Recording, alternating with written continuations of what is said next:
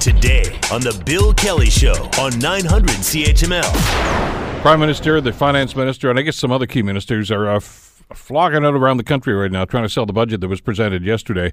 It was tabled yesterday anyway. I don't know that anybody actually heard the presentation. Joining us now is Aaron Wodrick with the Canadian Taxpayers Federation. Obviously, the top line issue for a group like ours is the deficit. These guys explicitly promised to balance the budget in 2019. They said it over and over again. They're nowhere near that. In fact, they're going to add 5 times as much debt, over $100 billion more than they promised. So we think that's a substantial problem.